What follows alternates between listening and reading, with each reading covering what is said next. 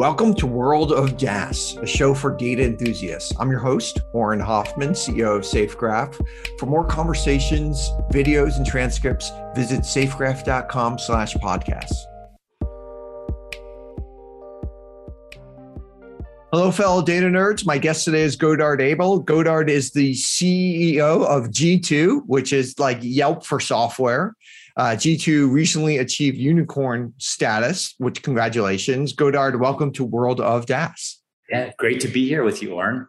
All right, now I want to dive into a bunch of things about G2 and a bunch of things about data. But first, I know that you have like a real interest in like growing leaders. And you're kind of like a big proponent of hiring, let's say, more junior talent and then growing them to be more senior contributors.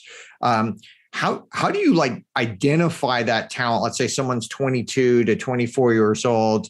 How do you like know the right type of person to hire then?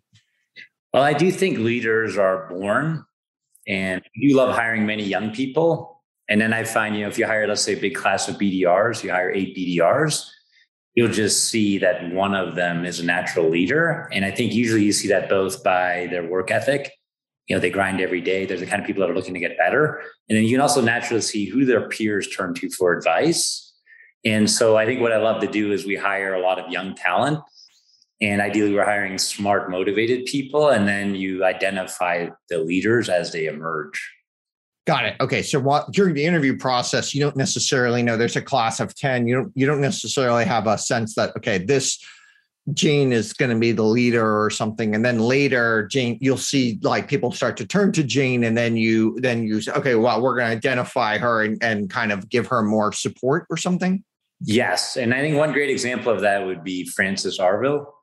She's now running our sales team for G2 in London. And she started with us, I think, as a BDR in Chicago like 3 or 4 years ago. And frankly, if you met her, and she says about herself, she's actually kind of quiet, unassuming. And so I would have never known day one that she'd be an amazing leader. But then 1 or 2 years in, you could just see she would, crush her numbers, her work ethic, her desire to learn. And you see all her peers turning to her for advice. And so then we promoted her once to, I think, be a BDR leader. And then we promoted her again. And then we had opportunity. We're growing our business in Europe. And we sent her over there. And she'd really never been a sales leader, but we knew she was a great leader. And, now she's really done an amazing job growing our business in Europe. And so that's just one great example. I'm interested in your statement where you said leaders are born, which essentially kind of means like leaders aren't made. That's definitely kind of like an interesting belief. Like, why do you believe that leaders are born? Maybe born's the wrong term, but certainly I think by the time they show up at your company. Yep. And it may be things they were born with. It may be skills they developed or things they learned from their parents. But I do think by the time they show up at your company, in their 20s, 30s, 40s, you can usually identify the leaders more so than you can teach somebody to be a leader. But I would say once you identify them, then we do invest a lot in making them great leaders. Because I think most people don't necessarily know how to manage. They might have intrinsic leadership skills. They don't know how to manage. They don't really know how to inspire. They don't know how to be systemic. So we invest a lot in what we call conscious leadership. And I'm still working on myself as a leader. I work with a conscious leadership coach. Now I've made that available to my own senior team, and we're developing a whole program now. Our new chief people officer, she actually was a conscious leadership coach herself before, and now we're developing a whole program. So once we identify those people like Frances that have great leadership potential, then we really teach them and develop them to make them better and better leaders. Is there something that you think the market undervalues when they're looking for talent that maybe G2 values that maybe other people undervalue? I would say yes. Aptitude and motivation. And I think on the flip side, what might be overvalued, and I have degrees from MIT and Stanford, but I would say those tend to be overvalued. And what I love, what we found at prior companies, for example, we hire a lot of people in Chicago, and I love finding, IIT, Illinois Institute of Technology grads that are just as smart as MIT grads. And I find oftentimes they'll be hungrier because they don't get all the opportunities you get if you went to MIT or Stanford, and they really feel like they have something to prove. And during the interview process, how do you understand someone's motivation level?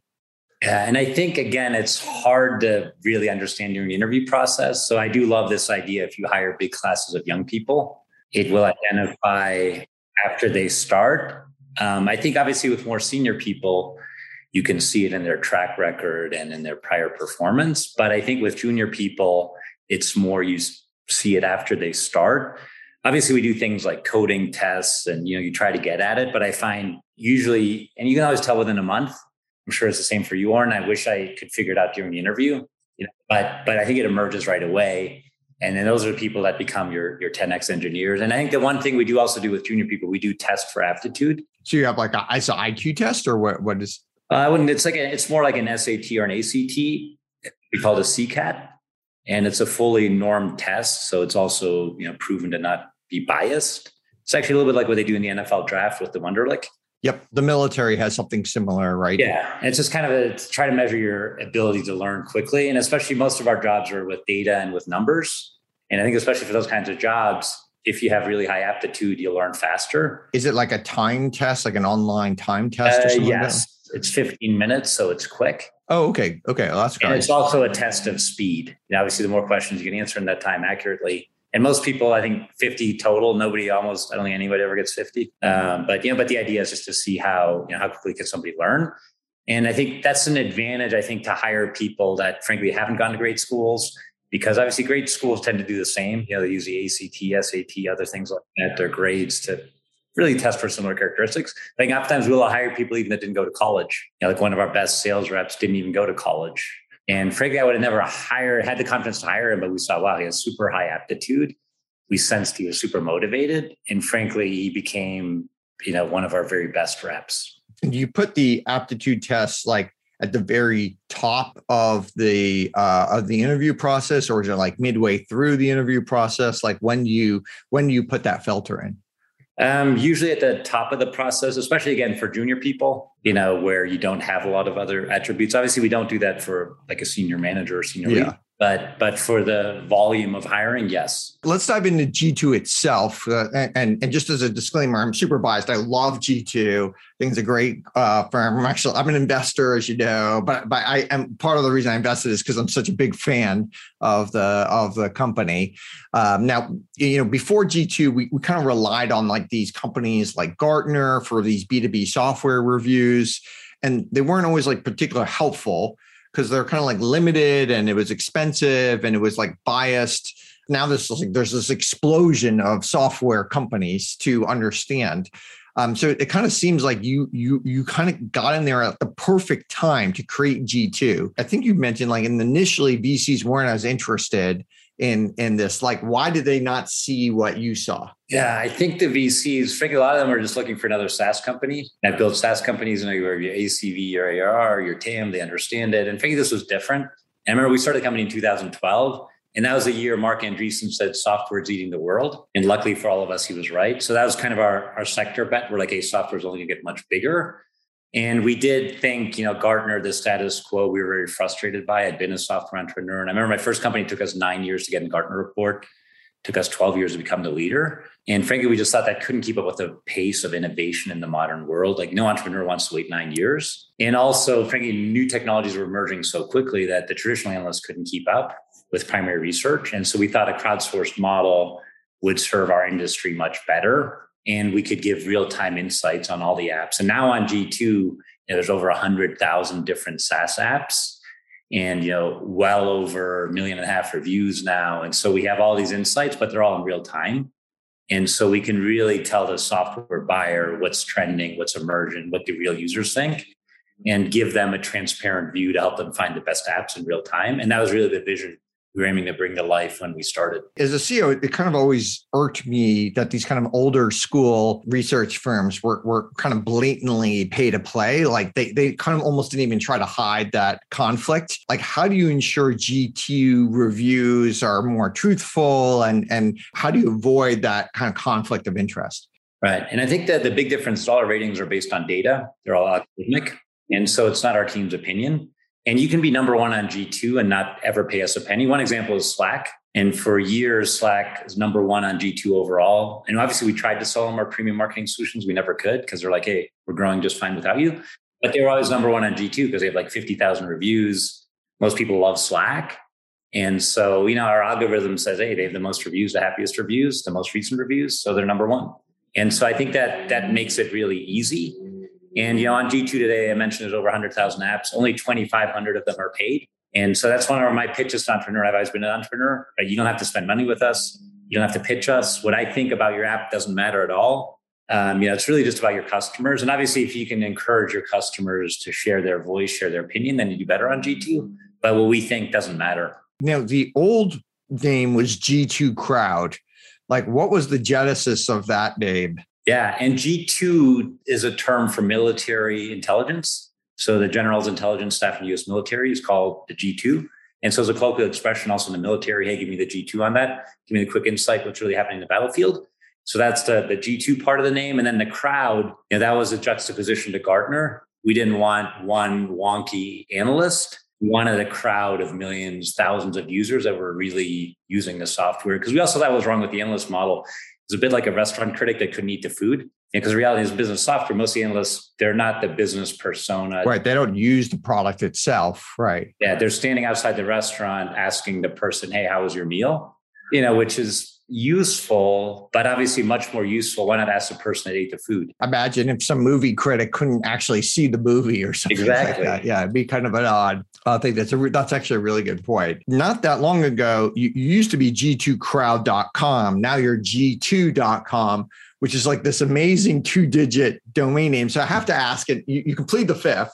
But like, how did you get that name? And did it cost you like gazillion dollars, or how did that happen?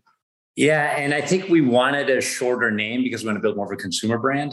And because we want software buyers around the world, when they think of software, just to go to G2.com. And thinking like my dad said, he's like G2 Crowd. It was just a lot to say and harder to remember. But we didn't do it till after our Series C, because frankly, we had to spend almost $1 million on it. And but that was a big commitment then. And our Series C investor, Jules Maltz from IVP, agreed, hey, let's really build a big brand. And so that, ideally people don't even go to Google anymore. Our dream is they just come to G2.com whenever they need software to make their business better. And I think we're now, hopefully on our way to establishing that brand. I know that you've been a big student of marketplaces. Like jumpstarting a marketplace can be really, really hard.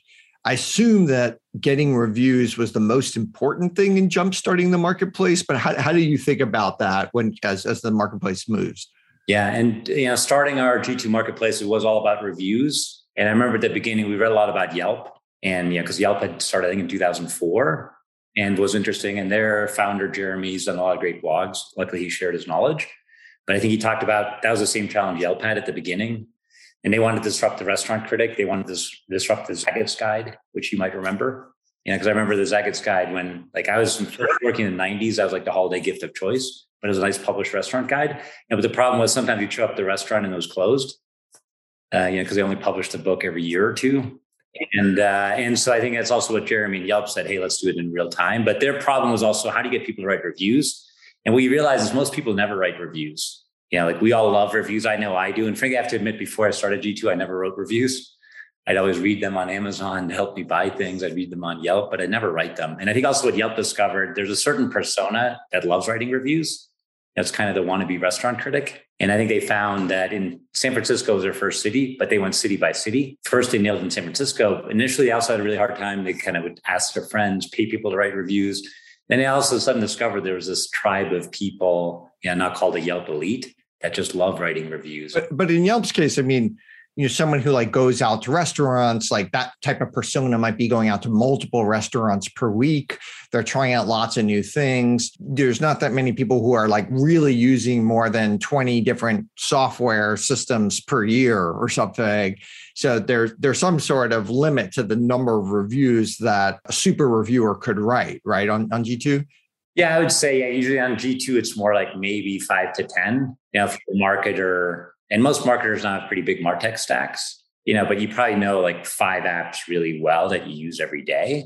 But we do find also in business software, there are some marketers that want to share their knowledge, both intrinsically, or let's say we also saw this with Salesforce admins. A lot of people they might be trapped inside a manufacturing company, and frankly, none of their fellow employees at the manufacturer care anything about CRM software, marketing software. But then, G2 is the kind of place where while they can share, they can be recognized for their knowledge, they can be recognized for their expertise. And so I think people intrinsically love sharing knowledge, at least some people do. And then they want to be that, restaurant critic, if you will. They want to be that software expert, and they want to be recognized for it. They want to share their knowledge. And so those are the people we also work hard to find. And but that has been the challenge at G2. We started, with just CRM because as a market we knew we started with one category.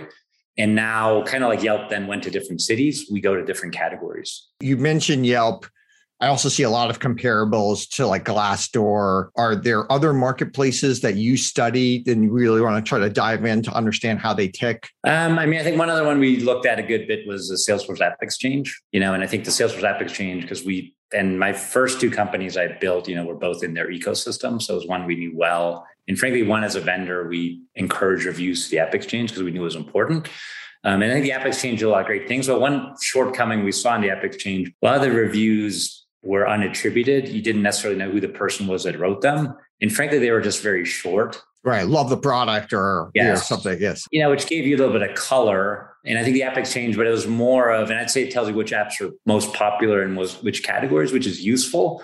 But so I think we decided with G2, we go a step further. So one, typically we require LinkedIn identity. So I can see you're Orna Hoffman. I can see you're an entrepreneur. I can see you're running SafeGraph. I can see what industry and how many employees you have, which puts your review into context. And then we also ask more questions, and in a given category, we might actually ask up to 30 or 40 questions. And we do for each category for CRM software, we'll ask specific questions such as, hey, how good is the sales forecasting? How good is a platform? How good is a report? So you have to have some sort of knowledge about the category before you can launch the category because you're asking questions that are category specific. Yes. So we do have a research team, and our research team, like I said, they don't rate the apps, but they do define the hierarchy. They define the taxonomy. They define the questions for each category. And so we can give better advice. We can capture more data points to allow a software buyer to go a level below. What do you like? What do you dislike? But also what specific features are better or worse in these different apps. And so that, can give the business software buyer more nuanced insight. Got it. So if you're Yelp and you're asking for restaurants, regardless of the city, you're probably asking very similar questions. Is it family friendly? Is the prices reasonable? Do you get your food quickly? Are the people friendly? Is it too loud? Can I bring my dog? Or whatever it is, like they're asking those types of questions. And some are fact-based, some are more opinion-based or something. And then I guess when Yelp moves to a new category, like haircuts or something, then maybe it does need some new types of questions to ask, but they have an ability to move to other cities. Every time you move to a new category, you need to really map it out and really understand like the best questions to ask, right? True. And I think we have about 10 questions that are common across all categories. But then, there's usually, let's say 20 to 30 category specific questions. And yes, that takes effort. And the other thing our research team does is we also want to make sure that all the products listed in that category actually offer the features in that category. And because we do find some vendors try to get too ambitious and they're like, oh, I want my software in 200 categories just so I get maximum exposure. But obviously not good for the software buyer, if that vendor's product really is only good at, one or two categories. So we still have a good amount. We have a pretty big research team now, actually about 40 people that make sure our taxonomy is correct. We're asking the right questions and also vetting the data. And our whole community helps us because people can report abuse or submit complaints like, hey, this product's in the wrong category. And so we try to also scrub the hierarchy, scrub the data to make sure that software buyers can trust it. I mean, categorization does seem super tricky. Like it's actually even hard when you're inside of a company, like where we're at SafeGraph or something like that, to like categorize yourself. And to even understand like, okay, here's my competitors or something. And then of course, if you're not at the company, like if you're at G2, it seems even harder to categorize everything. Like, how do you think about that category model? Yeah. And I think it's actually, at the beginning, I thought it was just a pain in the ass, and it is a pain in the ass, and like I said, we have over 40 people and we're actually always debating it with vendors and with software buyers, but especially vendors, they tend to be the most passionate. See, their livelihood in some ways depends on it. But I think now it's actually created an amazing data asset. It's over 2,000 categories and it's within a hierarchy. It starts kind of there's a software world overall, and then we have sales tech, MarTech, HR, cloud, and then it cascades down. And so we do spend a lot of effort in optimizing it. And the cool thing about our industry, that hierarchy is very dynamic. And I think one of the things I'm proudest of is we have helped create whole new categories. One being conversational intelligence, for example, which I think didn't even exist 4 years ago. And obviously now you have amazing vendors like Gong and Chorus, and there's probably 100, 200 different vendors and apps in that category. Same thing with robotic process automation. In fact, it's not one of our competitive advantages that we have a more dynamic taxonomy. we create new categories much quicker. Because, for example, Gartner, I think they still only have 300 Magic Quadrants. And that's the other challenge in their model, because to create a new category, they have to hire a new analyst who has to go start getting smart on the market, doing primary research. And it's a big cost. And they'll only do it if they're certain there's millions in revenue in hiring that new analyst. Whereas at G2, it's all digital. So we can spin it up very quickly. And then, we start collecting the content from the crowd. And so I think that hierarchy now, and I think in terms of like DaaS data, right? I think it's one of our most valuable data sets. And we even have other companies now licensing our hierarchy. I'll give you an example like ServiceNow. They actually license the G2 taxonomy because they have an IT service catalog product. And so they need, to help their customers categorize all their software apps.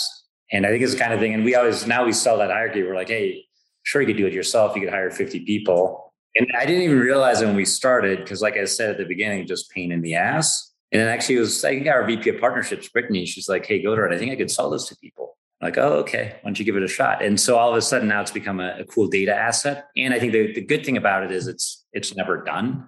Right? Our hierarchy changes literally every day. You need a subscription to it because it's constantly changing. And frankly, it'd be very hard for anyone else to reproduce, because without the vendors coming to us, oftentimes angry, saying it's wrong, we would never get it right. You know what I mean? Because it requires that debate. And the vendors come to us now because they care, because, we have 6, 7, 8 million software buyers coming every month. So they want it to be right. And so it is a kind of a nice network effect data asset now that would be very hard for someone else to replicate. In the categorization, if someone else is going to use, like ServiceNow is going to use your categorization, somehow they're going to need to map the product to your product, right? It's hard enough to map the company, let's say, Salesforce to Salesforce or something like that. But Salesforce has, maybe 100 different products, including Slack, right? Yeah. So how do you map these products? Like, do you have like some sort of like product mapping feature, or you take some sort of string, or do you have like a product ID or something? How does those products get mapped? Yeah, and we do also, our research team works with vendors to map all those products to all the categories. And you're right, it's a very complex hierarchy, because I think Salesforce probably has, 50 listings on G2. And is there like an API, like you put in a string and you get back like a G2 ID or something? And that's, I think, something I still want to make better. And I'd reached out to you, and I think your thought leadership around data, and could we really create kind of an industry key? We do that. And obviously you can imagine with a partner like ServiceNow, we have to do that. But I think it's something right now Sarah Ross and our product team are working on making better. And I think it would be, valuable, because there's so many people trying to figure this out. For example, we also, work with the AWS marketplace to syndicate G2 reviews there. And it's the same challenge, right? How do we map the G2 product to the listing on the AWS marketplace? And so it is a data asset we're creating. But I do think we haven't yet created kind of the industry standard ID, for anyone to tap into, but it's something we're working towards. Because even with the ID, it's hard to figure out, okay, is it a string input, and you still have to like somehow parse the string and have some sort of confidence level. And, who knows how people describe the different products and stuff. And especially nowadays, like everyone calls their product X Marketing Cloud or something like that. Like these products kind of sound the same sometimes between the two different companies. Right. And also, and I think what's unique about our hierarchy, right? One product can go into many categories. And so it's a pretty complex and dynamic hierarchy. And overall, though, I would say I do believe we have the biggest hierarchy now of software in the world. And so I think there are a lot of interesting things we can do with that data asset, over time. Going back to these marketplaces, because a lot of our listeners are interested in marketplaces and figuring these things out. When I interviewed Hayden Brown, who's the CEO of Upwork, she talked about how Upwork was demand constraint, and most marketplaces are supply constraint. Like, how do you see your specific thing on the G2 marketplace? And again, I think it's kind of many marketplaces, one category at a time. And I think, the first thing we always have to build is the review content, the insights. So in some ways, we have to start with the hierarchy of products, the vendors, and then we go out, our research team recruits and incents the initial reviewers to get the flywheel going. And then really it becomes all about bringing the software buyers to the marketplace. And that's obviously, and then once you get the software buyers coming, that's when the sellers really want to be there. But if I had, and I think at any marketplace, you can't choose one or the other, right? But ultimately, our most important constituent is always a software buyer. The software buyer gets good insight, right? So at the margin, if we have to trade off, even if a vendor is like, hey, I'll give you $200,000 to book you me in that category that our research team believes are not really in, we're not going to do it. Because if the buyer has a bad experience and we lose trust of the buyer, the whole marketplace crumbles very quickly. You're kind of in the B2B marketing category. How do you see B2B marketing evolving over time? And I think B2B marketing is changing a ton. And yes, we ourselves, and we do have reviews of G2 marketing solutions, for example, because we are also a B2B marketing solution. And I think, there's a big shift. Obviously, it's much bigger than G2, but I think it's totally changing. I think the traditional enterprise model, like when I started 20 years ago, it was all about you just cold call people. You send them like boxes of stuff like, hey, here's a promotion for the car. Yeah, take them to dinner, right? It was all kind of like very outbound brute force enterprise selling. And I think now it has been totally flipped. And certainly one company I admire, HubSpot and, just the whole inbound model. I think that's happening everywhere now where the marketer, they search, they learn on their own, right? But I think now the buyer's really in charge. They do their own research, they consume content, and there's all these stats. I think at least 70% of the time, by the time the software buyer is talking to sales, they've already made a decision. And obviously G2 is another resource that makes that even easier. And I think it's more and more becoming the buyer has all the power. They can get all the information because they're starting to research of their own. They can go to places like G2 and figure out who the competitors are. So I can narrow down my search to 5 companies or whatever. And they may need certain information or they need a certain type of demo or there might be still things they need to talk to the salesperson about. But by the time they're probably much more knowledgeable today about the market than they were 10 years ago. Is that the way you think about it? Certainly. I think it goes a step further because most of these products now you can just try. So I think what we see more software buyers doing, they could go to G2, they look at the category, they see the options, right? Maybe they go to the top 1 or 2 choices. And in fact, rather than calling sales, I think more people are inclined to try it now. And I think, and you look at all the disruptive apps now, they almost all have a freemium model. They have a free trial. And so people, I think, frankly, just try it, and then probably they'll only call sales like once they've tried it, they like it, and they're just looking for, hey, now I want to buy it, but I want a better deal, right? Or maybe I'm using it now for 10 people. Now I want to roll out to 1,000. Do I get a deal on that? So I think it is totally changing, which I think also marketing, has to totally change. And all the traditional kind of very outbound enterprise marketing really doesn't work anymore.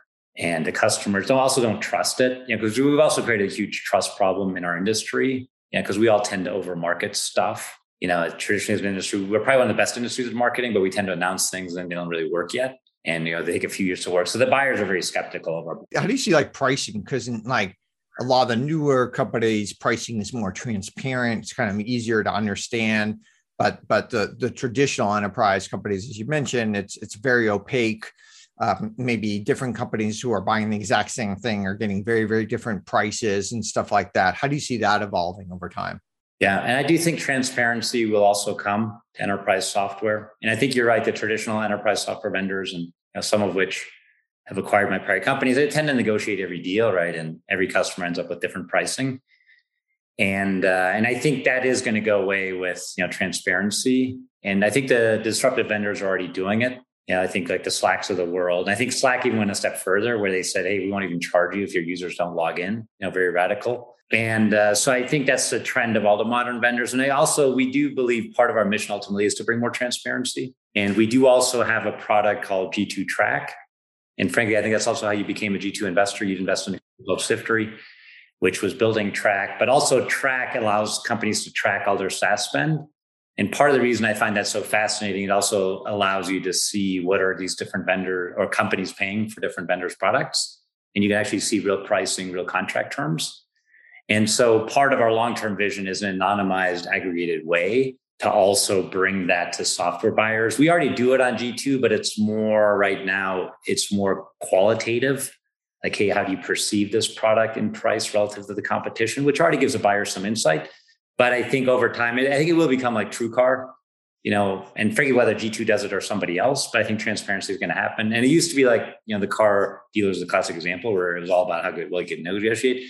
Now you go to TrueCar and you know exactly what you're going to pay. And I think enterprise software is going to end up there.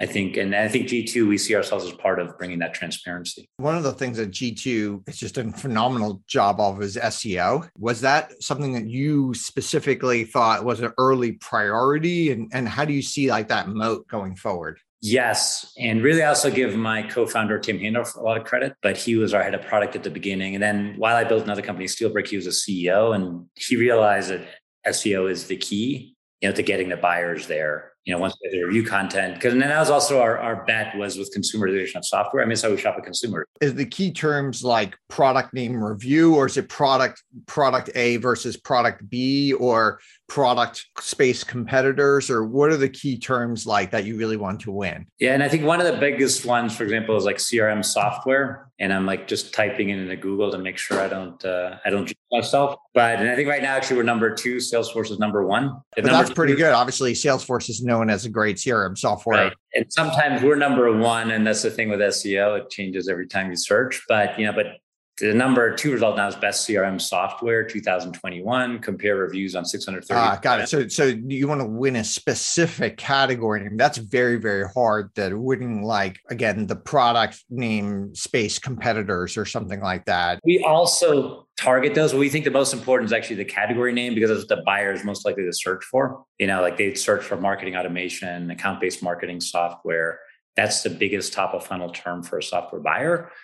And so we target that very heavily. And frankly, one advantage we have, like on the CRM software search, obviously, if you're just looking for Salesforce, you'll go there, but then you'd probably just go to salesforce.com, and more people actually will click on the best CRM software, compare reviews on 630 CRMs. Because if you're still in the funnel and you're still trying to figure out which CRM is best for you, you're actually more likely to go to a site. You've probably already heard of Salesforce anyway. Yeah. So if you're searching for CRM software, you're probably maybe want to broaden your search beyond just Salesforce at that point. And we do also target comparisons like Salesforce versus Microsoft Dynamics. And, so those are also important terms. And I think for each category, we've kind of defined, hey, here's the 10 most important terms to win on. And then we do monitor, we metric it, and we put huge effort into it, probably like a lot of companies, but I think any kind of a digital marketplace you're going to be. I mean, Google is still, for us, the majority of our traffic. Like I said, it's our long-term dream, and we're getting more and more direct traffic. It was also a bit scary being dependent on Google. And obviously that happened to Yelp, right? Where I like to say Google went evil on them. But at some point they decided they're going to get a local search. I haven't seen them wanting to get in our category yet. And I think it's a little bit more niche-y and boutique-y, enterprise software. But that's where really long-term goal. We want to build our community and also give software buyers reasons to come back to G2. And, if we figure out how it's a market or they're interested in MarTech, if we can give them a great digest on all the tech trends, then, maybe they'll sign up and just keep coming back to G2.com. So that's the long-term dream. But short-term, Google is still very important to us. There's these expert networks like GLG, where you often want to talk to people that are users of a particular product, understand why they use that product. Often it's because you're an investor, but there could be other reasons to talk to these product users. Could that be a future, or maybe it's already a current offering for G2, where you're kind of in some ways competing with a GLG because you know who all these users are. A lot of them would be happy to talk to somebody for $200 or $300 live. Could that be a way of putting these things together? I think so. Yes. I mean, I think a lot of people do that for free today because, as I mentioned, most G2 reviews are tied to LinkedIn profile. And so a lot of people will just do that. They'll reach out. I've heard a lot of investors. We actually also have a growing investor data business now. But a lot of the investors will do that, where they'll just CEO who wrote the review on G2 and reach out to them on LinkedIn to talk for further conversation. We do also, Thomas Learman, L and GLG, he's also one of our angel investors. And so it's certainly a model I've studied, and he's no longer involved day to day there. But I think there's also a lot to expert networks. Once you start paying for it, there's all these compliance challenges. I think that GLG, insider trading and yeah, that's right. GLG, they often have to have someone on the phone with you to help you through all the compliance stuff and things like that. And that's why, I think certainly we haven't been keen to get in it quickly because there's also the complexity. And the other route could be, and there's a bunch of those networks, certainly GLG, but we could also partner with them, but there's a lot of complexity if you want to start paying the experts around compliance that, we haven't wanted to deal with yet. Yeah. Okay. Reasonable. Now, a couple of questions for you about like being like a multi-time founder, like you and your co-founder, you guys kind of self-funded G2 from the beginning. And that's not atypical amongst multi-time founders, right? You have this kind of like interesting way to do that. What do you think like the advantages of the second, third time founder over the first time founder? Yeah. And that's probably the biggest advantage that we were able to fund it ourselves. And I didn't really answer your question earlier, but the VCs at the beginning wouldn't fund it. Because it's just too big of a leap, unknown business model. Sometimes with multi-time founders, you just get a blank check no matter whatever you're working on. It's like you get the thing. Maybe that's a 2021 thing and not a 2012 thing. Yeah, and actually I got that. Then I went to build this other company, SteelBrick, which was like a big machine, CPQ 2.0, and they're literally like first meeting, like here's a check. Yeah, but it was like they understood the company. We built it before it was a 2.0, but I think this model was different enough, and a lot of the investors were skeptical. They were like, is it really going to work in the enterprise? Are business people going to write reviews? No, Gartner's the status quo. It reminded me a little bit of like when Mark Benioff was going around pitching Salesforce in 2000, 2001. All the investors were like, no, Siebel, no, like cloud isn't really going to work. It's only for small businesses, right? So I do think the VCs tend to be a bit lagging. And so they didn't see it, or maybe I wasn't good enough at pitching it. It's weird that the VCs tend to be extremely risk averse, I found. True. You would think that they would be these like risk takers, smart, but they're almost like by personality type. If you want to become a VC, you're almost like de-risking your career, right? Especially like if you're an entrepreneur who becomes a VC, you're moving in a less risk capacity, right? Yes, no, because they have the portfolio, right? And as an entrepreneur, obviously we do the opposite, right? We double down and put more assets into fewer things. And but with G2, we did then do that because we had conviction that it was worth bringing to life. And we were able to bring in some like angel friends, like one of them being Mike Gamson.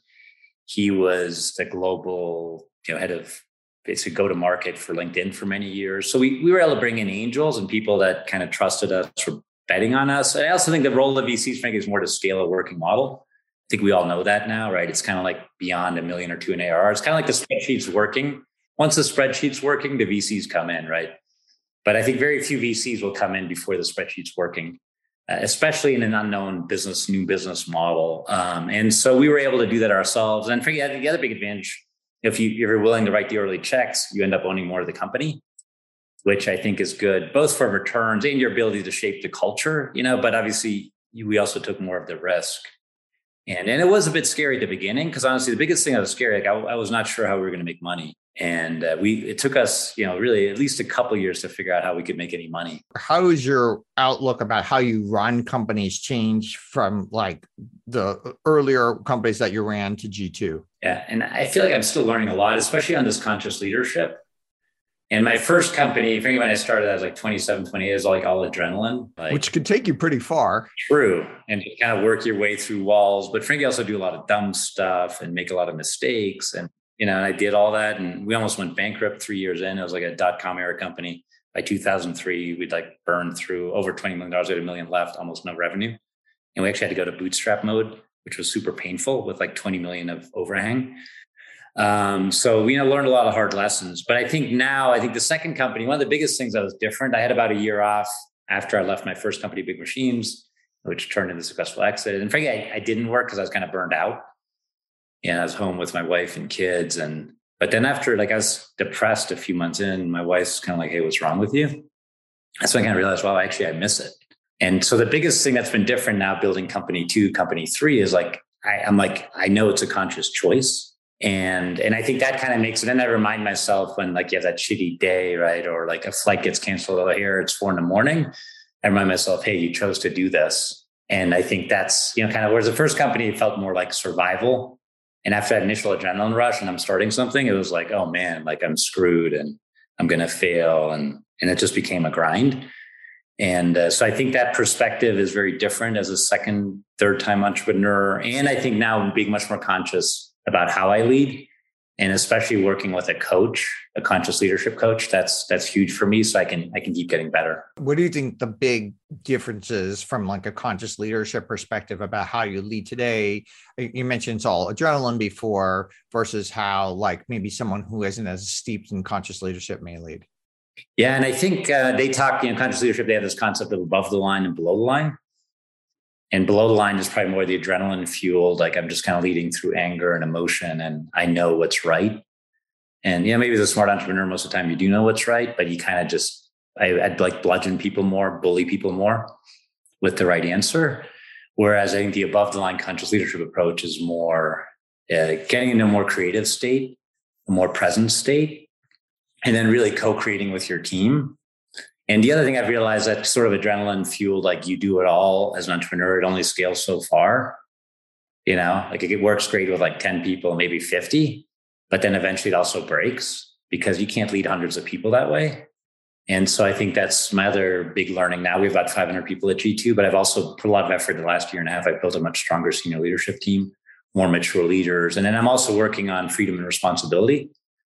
Which comes from the Netflix concept, but also giving my leaders much more freedom, which I think if you hire great leaders, that's what they want. They don't want some angry founder micromanaging them. They'll quit, A, and B, they won't be able to be great leaders. If all the core decisions the founder has to make, then you have a bottleneck on decisions. So your company will make fewer decisions, which at 10 people, like there's only so many decisions to make. So maybe the founder can make all the necessary decisions. But as you get to 500 people, like you could just have this queue of hundreds of decisions that are never getting made if they all have to get to your desk, right? Yeah. And or you're just miserable because you're working 20 hours a day trying to keep up with everything. So at a minimum, you make yourself miserable and you create a backlog and you demotivate your leaders. So it just doesn't work. And, I've grown to realize that. And then on the flip side, if you can really have true leaders that do have the freedom to create, but then the responsibility is also you hold them accountable. And I like you Mark Benioff's V2 Mom, the vision, values, measures, but also being very explicit. Hey, I'm going to give you the freedom, but in return, let's agree on what metrics, what results they're going to deliver in return. And so I think being clear on both. And I think that's kind of what I'm enjoying is working to become a more mature leader.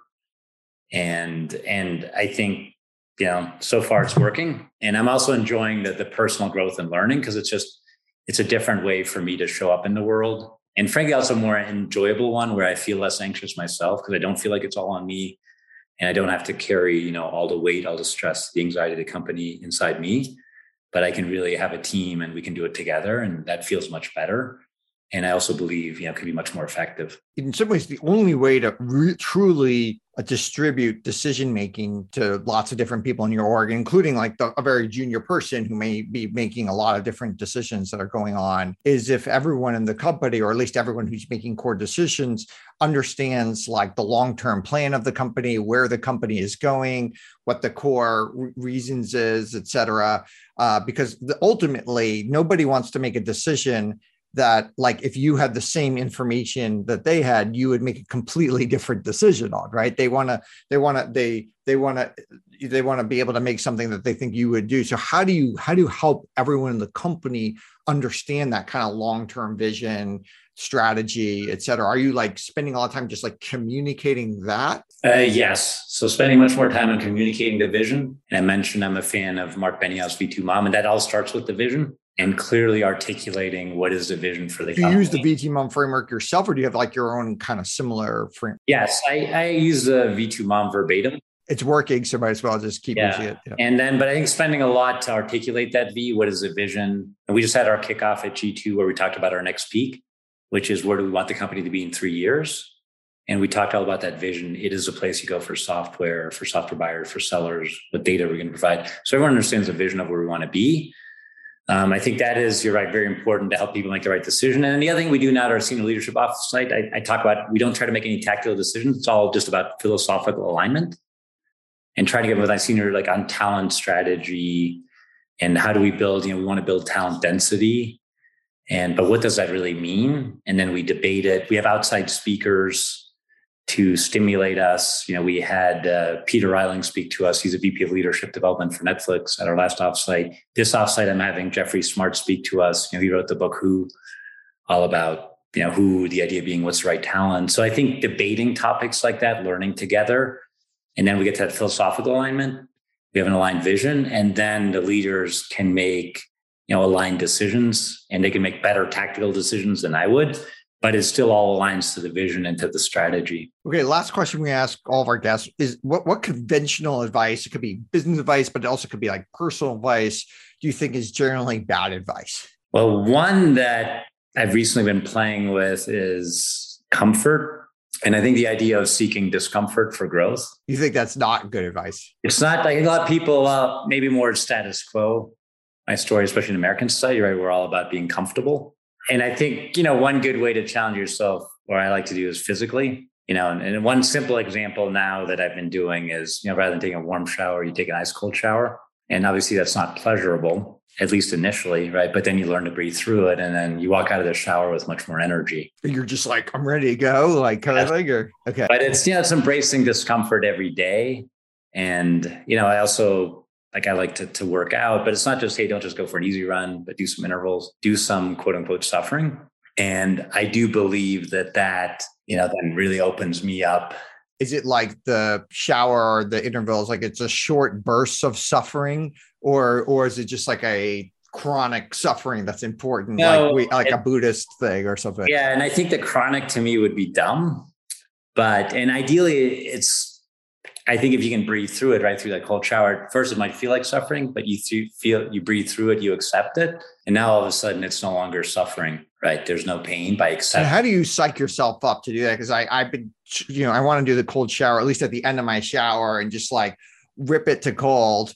And for a few days I was doing it, it was great. But then every time I was like, well, I'll just skip this shower. I don't need to do it on every single one. Like, how do you gear up to do it every single time? Well, I think it's kind of like 3 breaths and then, okay, let's go, and then reminding yourself that, hey, I always feel better afterwards. Okay. All right, that makes sense. Well, this has been awesome. Obviously, people can find G2 by going to g2.com. Where do people find you on the interwebs? Yeah, I think LinkedIn. It's probably my favorite social network. So Godard Abel, and my profile is open for connection. Hopefully I'll get some notes from some of you. Thank you so much for joining us at World of DaaS. Yeah. Thanks, Oren, for having me. Thanks for listening. If you enjoyed the show, consider rating this podcast and leaving a review. For more World of DaaS, and DaaS is DAAS, you can subscribe on Spotify or Apple Podcasts or anywhere you get your podcasts. And also check out YouTube for videos. You can find me at Twitter at Oren, that's AUREN, Oren, and we'd love to hear from you. World of DaaS is brought to you by Safegraph.